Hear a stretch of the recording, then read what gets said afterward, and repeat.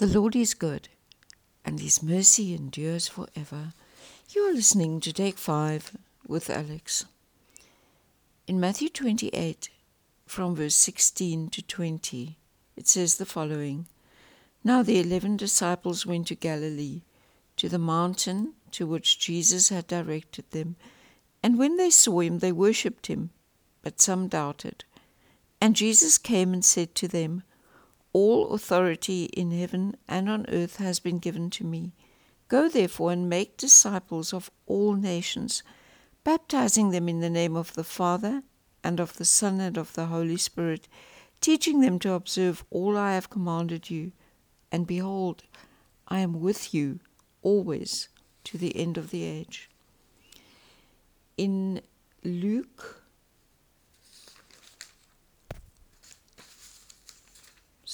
Mark chapter 16, verse 15, it says, And He said to them, Go into all the world and proclaim the gospel to the whole creation.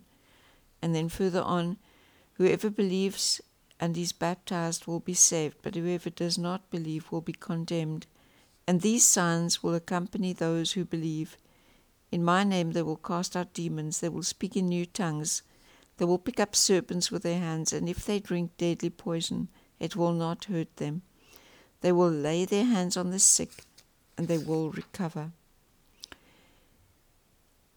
In Luke 10, verse 19 and 20, it says, Behold, I have given you authority to tread on serpents and scorpions, and over all the power of the enemy, and nothing shall hurt you. Nevertheless, do not rejoice in this, that the spirits are subject to you, but rejoice that your names are written in heaven.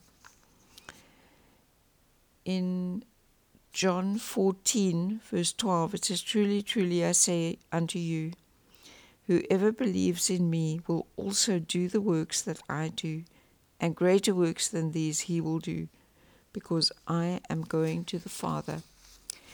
And then let us look at 1 Samuel 17, verse 47, and this is where David is going out to conquer Goliath.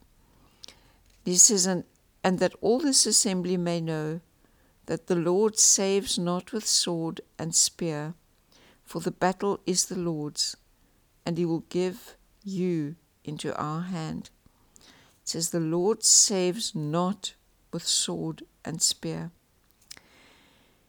In these unsettling times we live in, we must remember that God's way is not with a sword and a spear, or a gun, or a bomb, or a hand grenade.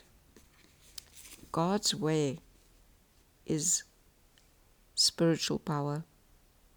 Because at the end of the day, spiritual power is so much stronger and so much more effective than a sword and a spear.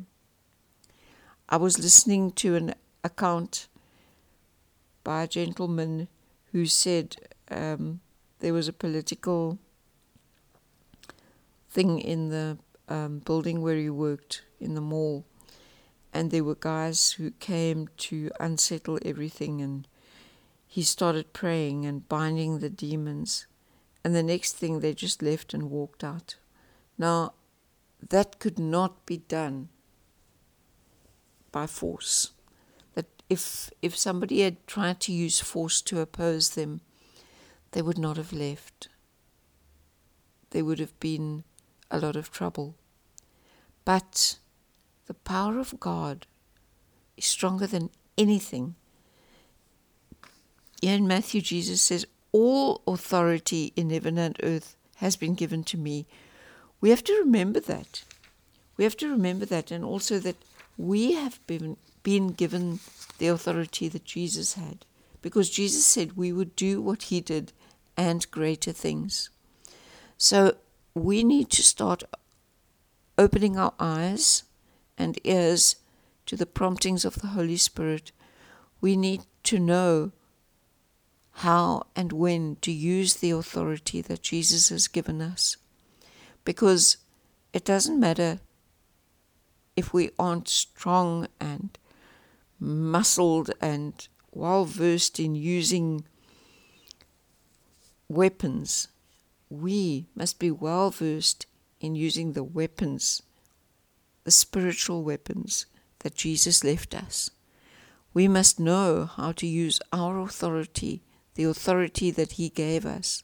That's what we must know how to use. And it doesn't help we get upset and attack people, because it's the spirits behind the people that's the problem. And we have been given the tools to deal with the spirits behind the people. That's what we have to remember. So today, let's have a powerful day. Let's have a peaceful day, because the power of Jesus goes along with peace. Be blessed.